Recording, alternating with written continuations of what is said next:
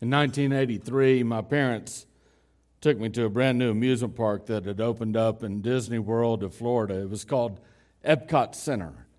It had opened the previous year, and it wasn't quite finished yet. The back half of Epcot Center, if you've ever been there, you know that there are a world showcase, they call it, a number of different so-called countries that sit around a lake. And you can walk and visit each country. And right now, I think there are 11 different countries that you can go visit on your trip there. And as you walk through each territory, you get a sense of what it might look like or what it might feel like to go to that country. And so, for example, in Germany, you would walk through this beautiful European town, and you smell the sausage that they're cooking and smell the beer that, well, Baptists probably shouldn't go to the German part. But anyway, in 1983, there weren't 11 so-called countries. There were only 4. And as we made our way past one empty lot to another empty lot, and finally, every so often you'd come across a different country to visit, we finally made our way to what they called the United States. And by that time, it was lunchtime, and so we ordered some cheeseburgers at a cafe there. And you just think about it. You travel halfway across the United States to get to Epcot Center. You spend hundreds of dollars, and you get to visit the United States. It was absolutely amazing, just incredible. So anyway, we got the food, and my mom took one bite of the cheeseburger, and there was a problem. And she showed us the problem with this cheeseburger. And she went back to the counter, and she told the cashier, I ordered the cheeseburger, but the burger is missing. And the cashier said, you mean we didn't give you any cheese?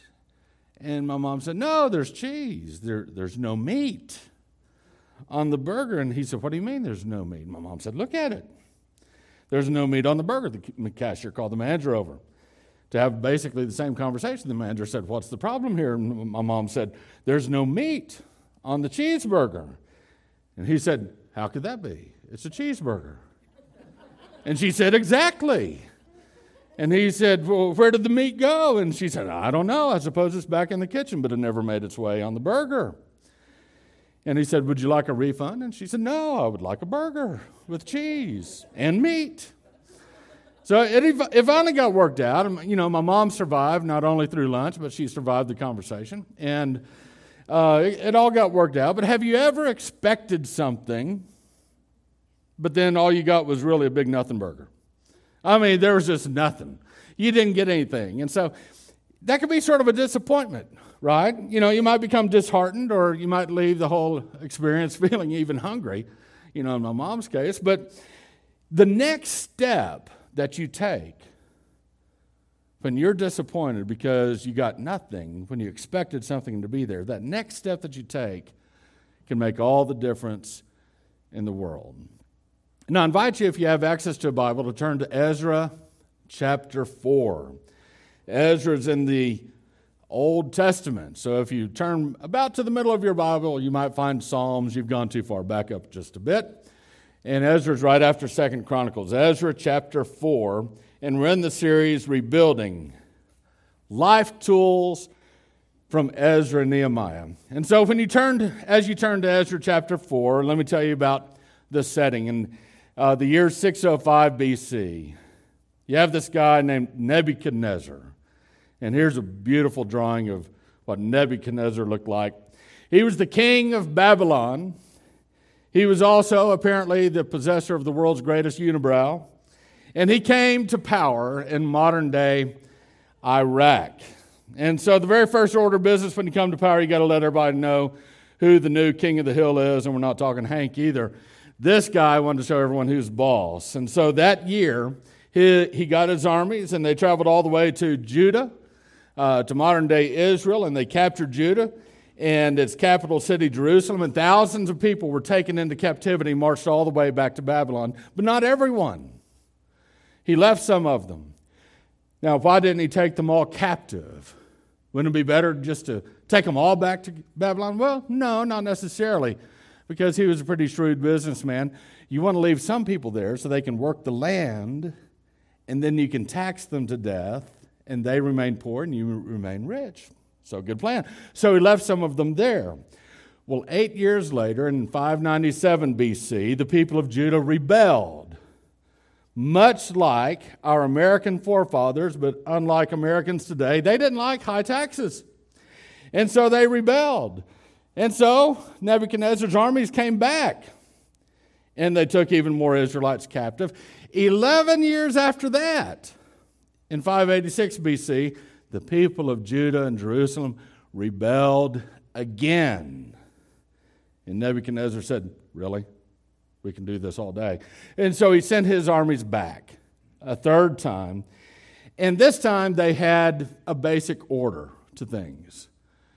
The order was this: break their spirit. And that they did. This time, they invaded the capital city of Jerusalem, tore down its walls, and destroyed the temple. And even more Israelites were taken captive and marched all the way to Babylon, right around the area of modern-day Baghdad. Okay? And so that's the way things stood for about 50 years. For about 50 years there were no more rebellions. All of these Israelites were captive in modern-day Iraq until there was a new king. And the new king was from modern-day Iran. His name was Cyrus the Great.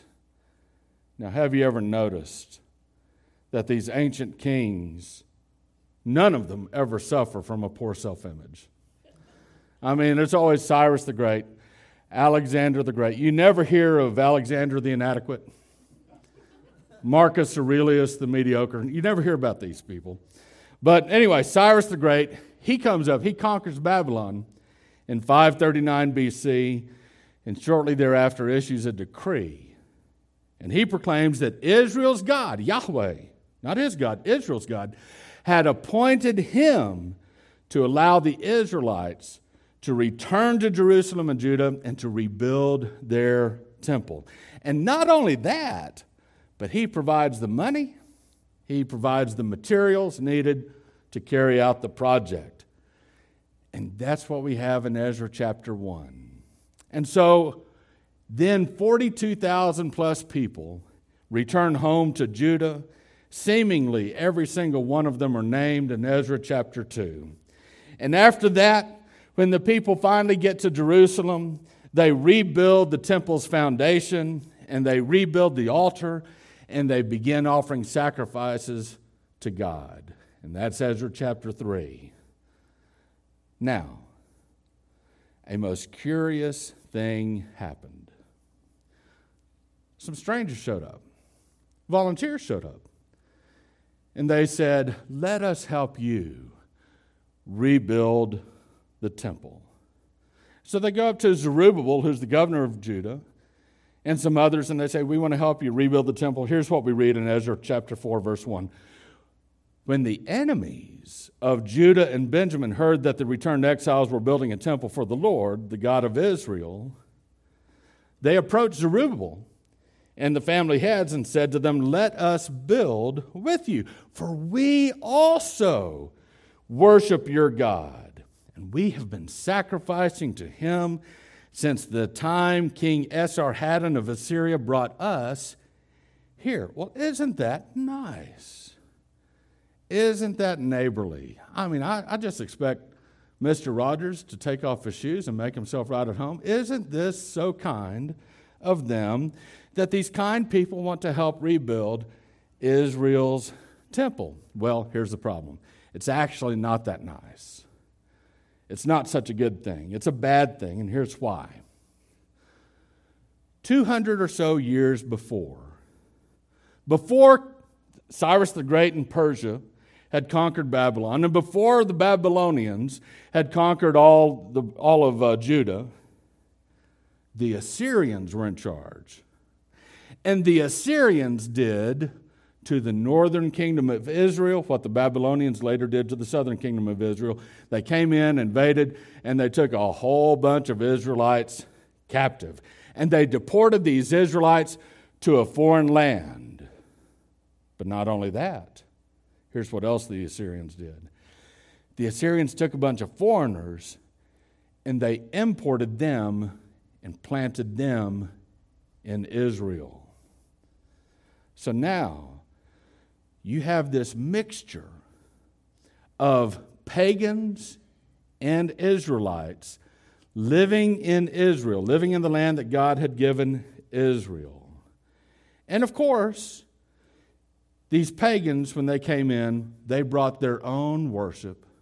They brought their own gods, with a small g, that they wanted to worship, and their own worship rituals with them. And so it didn't take long before pagan worship of these false gods got mixed in with the holy worship of the true God, the Most High God of all, Yahweh. They even began to install apostate priests who would lead this perverted, and it's perverted in every sense of the word, so-called worship. And so you have this mixture of pagan and holy people in the north, living there for about 200 years. And eventually, this mixture became known as Samaritans. These were the people who approached Zerubbabel and the others and said, hey, let us help rebuild the temple. We worship Yahweh too. That would be like someone telling us today, hey, let's worship together. We worship Jesus too. We also worship Buddha and Muhammad and Elvis Presley. Well, guess what? That's just not going to happen. Thank you very much. Yeah, that's just not going to happen. And so this mixture of pagan and holy worship by the Samaritans, it caused tension in the land. And that tension existed all the way until Jesus' day. You remember, Jesus told a very famous parable about a good Samaritan. And that's why the parable of the Good Samaritan is so shocking. No one would ever suspect a Samaritan of being a good person. And that's why Jesus had this interaction with the woman in Samaria at the well in John chapter 4. And he changed her life, whereas all of the other Jews would have avoided her completely, but not Jesus. And so you had this mixture. The Samaritans came in Zerubbabel's day, and they offered to help rebuild the temple. And here's the answer that Zerubbabel gave them in verse 3. But Zerubbabel, Jeshua, and the other heads of Israel's families answered them, you may have no part with us in building a house for our God, since we alone will build it for the Lord, the God of Israel, as King Cyrus, the king of Persia, has commanded us. And the Samaritans did not like that answer one bit. And so they pushed back. Verses 4 and 5. Then the people who were already in the land discouraged the people of Judah and made them afraid to build. They also bribed officials to act against them to frustrate their plans throughout the reign of King Cyrus of Persia and until the reign of King Darius of Persia. The Samaritans got so angry with that answer that they couldn't help rebuild the temple, that they bribed Persian officials to cut off the funds or to harass the Jews or whatever they could do to cause trouble. Now, that's the general story here. The guy writing this story is a guy by the name of Ezra. The book's named after him. And he was actually on the scene about 60 years later after these events. So he's a historian. It's like someone today writing about World War II. Okay? And so starting in the very next verse, in Ezra chapter 4, verse 6, here's how Ezra continues to tell the story. He takes an example, a very specific example of opposition to God's work in his own day, and he basically says, this example that I'm about to show you, this happened 60 years ago. Same stuff. There's nothing new under the sun. Okay, and so I'm going to read Ezra chapter 4, verses 6 through 23. And I just want you to know in advance that the kings and the circumstances mentioned in these verses are different than what's mentioned in the first 5 verses of Ezra chapter 4, but it's the same dirty tricks played by the opponents of God's work. So here we go, in Ezra chapter 4, verse 6. Ezra writes, "This is the text of the letter. The Tattenai, I am in the wrong chapter." Let me back up to the right chapter. Thank you. At the beginning of the reign of Ahasuerus, the people who were already in the land wrote an accusation against the residents of Judah and Jerusalem. During the time of King Artaxerxes of Persia, and he names the opponents, Bishlam, Mithridath, Tabeel, and the rest of his colleagues wrote to King Artaxerxes. The letter was written in Aramaic and translated. Rehum, the chief deputy, and Shimshai, the scribe, wrote a letter to King Artaxerxes concerning Jerusalem as follows. From Rehum, the chief deputy, Shimshai, the scribe, and the rest of their colleagues, the judges and magistrates from Tripolis, Persia, Erech, Babylon, and Susa, that is the people of Elam, and the rest of the peoples whom the great and illustrious Ashurbanipal deported and settled in the cities of Samaria and the region west of the Euphrates River. That is quite an introduction. This is the text of the letter they sent to him. To King Artaxerxes from your servants, the men from the region west of the Euphrates River, they finally begin. Let it be known to the king that the Jews who came from you have returned to us at Jerusalem. They are rebuilding that rebellious and evil city, finishing its walls and repairing its foundations. Let it now be known to the king that if that city is rebuilt and its walls are finished, they will not pay tribute, duty, or land tax, and the royal revenue will suffer. Since we have taken an oath of loyalty to the king, it is not right for us to witness his dishonor. We have sent to inform the king that a search should be made in your predecessors' record books. In these record books you will discover and verify that the city is a rebellious city, harmful to kings and provinces. There have been revolts in it since ancient times. That is why the city was destroyed. We advise the king that if this city is rebuilt and its walls are finished, you will not have any possession west of the Euphrates. Basically saying, you allow this here, it's going to fall like dominoes everywhere.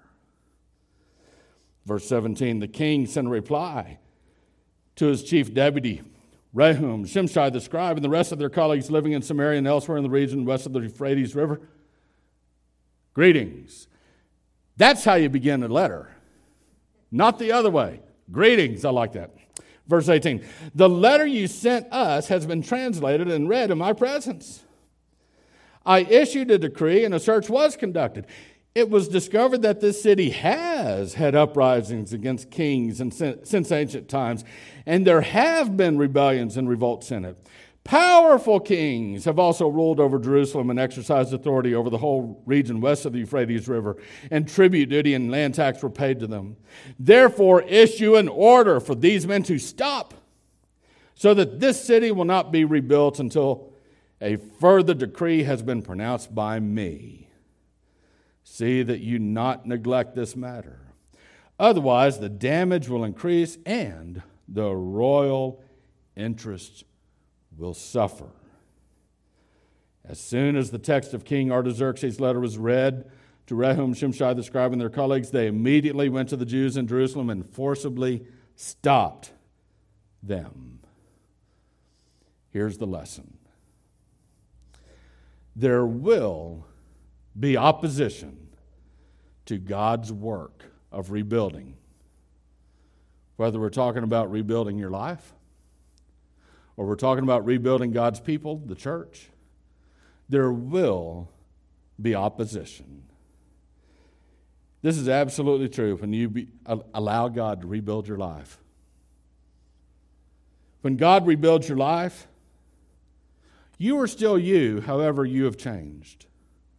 You're a little bit different. God answers this prayer when He begins to rebuild your life. Restore to me the joy of your salvation. And God begins to piece things back together for you.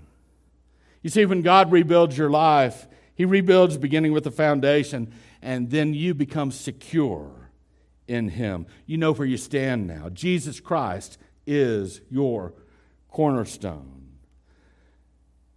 Be mindful, there will be other competitors vying to become the foundation of your life.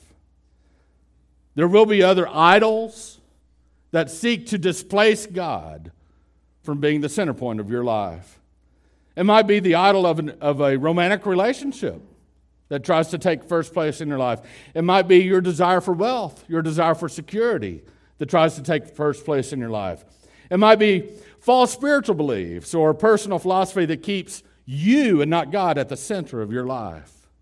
Whatever it is, there will be competitors that seek to displace God. But you need to learn to resist the opposition to God becoming the foundation of your life. When God becomes the foundation of your life, when He begins to rebuild your life, it affects your relationships. The people in your life who don't know God, they look at you and they say, "What happened to you? I like the old you. But now, you're all just focused on God." And so they won't like it. They'll oppose your renewed walk with God.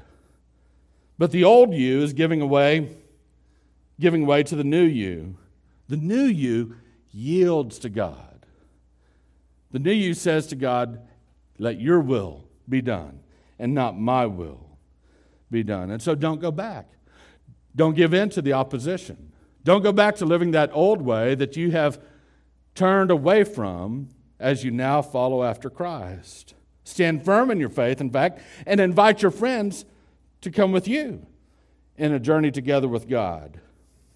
But not only will there be opposition to God's work in rebuilding your life, but there will be opposition to God's work in rebuilding His church. You see, throughout the years, because churches are made up of people, they tend to become settled in their ways. And even if those ways are not God's ways, they become settled in their ways, and before long, churches simply have a way of doing things. Why do we do things that way? Because that's the way we do things. That's the answer. And it's circular reasoning. It makes no sense. There's no logic to it. It's a non-answer. But as a church, we must always be willing to ask this question and answer it. What is God's way of doing this? What has God actually said in His Word about this? And we must have the boldness to obey God in His Word. When God goes about rebuilding a church, there will be opposition. And those opposed to doing things the way God has said in His Word should be warned that they are opposing the very work of God. And so whether we're talking about opponents to God's work in your life, opponents to God's work in the church, these opponents will use every tactic possible to get their way. Just like Ezra's opponents in his day, they used slander to get their way. Ezra's opponent said, "The Jews have a history of independence and rebellion. The Jews will not pay the tax owed to the king." But that was a slanderous accusation because that history was of a previous generation, not the one that had learned some lessons. And so they were taking something in the past and trying to fast forward it to the future. And just like Ezra's opponents, they not only will use slander to get their way, but they'll also use fear. They told the king, the king's treasury will be diminished. The king's going to lose face. The king's going to lose all of his authority west of the Euphrates River. And so they used the king's fear of losing money and power to get what they really wanted, which was control. The opponents of God always have control at the very center of what they desire. It's always about control. The opponents of God's work always want control. Why? Simply this. Because when you and I live with Jesus as Lord, it means that we yield control to Him. He calls the shots. we do as He desires, not the will of someone else obsessed with control. And so there will be people from time to time in your life who will try to control you. Sometimes, if they can control you, it benefits them. But sometimes there's no tangible benefit to them trying to control you. They just love the power. They just love the ability to influence you. They love the power that they have over you. And so as you seek to yield yourself to God, just know that there will be opponents who will oppose you. They don't want Jesus to be Lord over you. They want to be Lord over you. Although they wouldn't say it that way. But that's exactly what they want.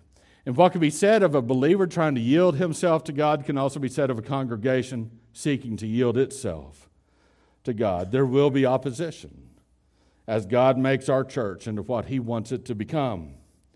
And when that opposition comes, we will not be surprised, but we'll simply use the tools that God provides, because we know that God's toolbox includes everything.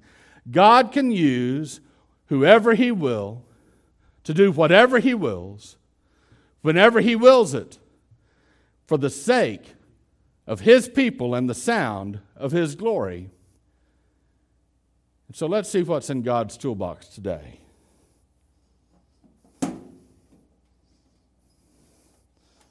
Well, it's empty. There's nothing there. And sometimes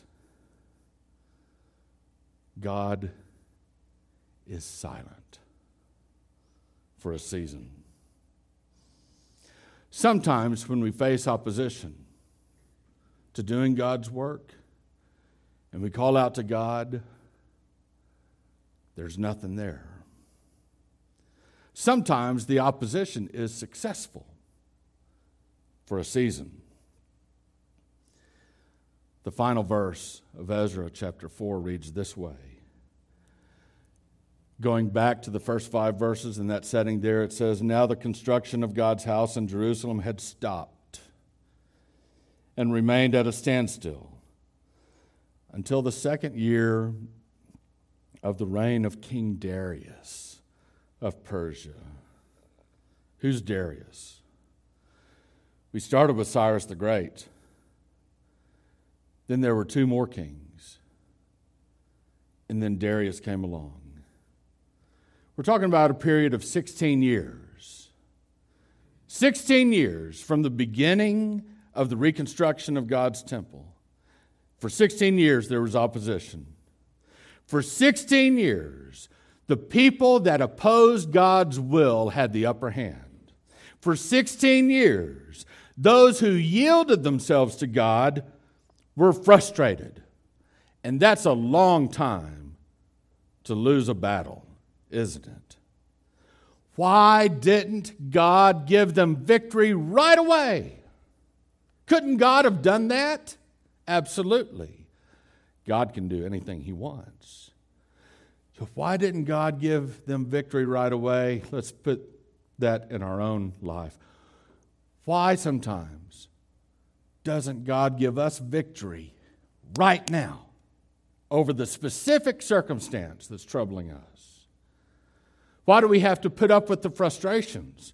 Why do we have to put up with the opposition for seemingly so long? Well, I don't know every reason that God didn't give them victory right away, and I don't know every reason God makes us wait.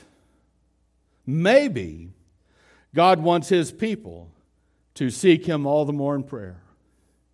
Maybe God wants to test the faith, the resiliency of the faith of God's people.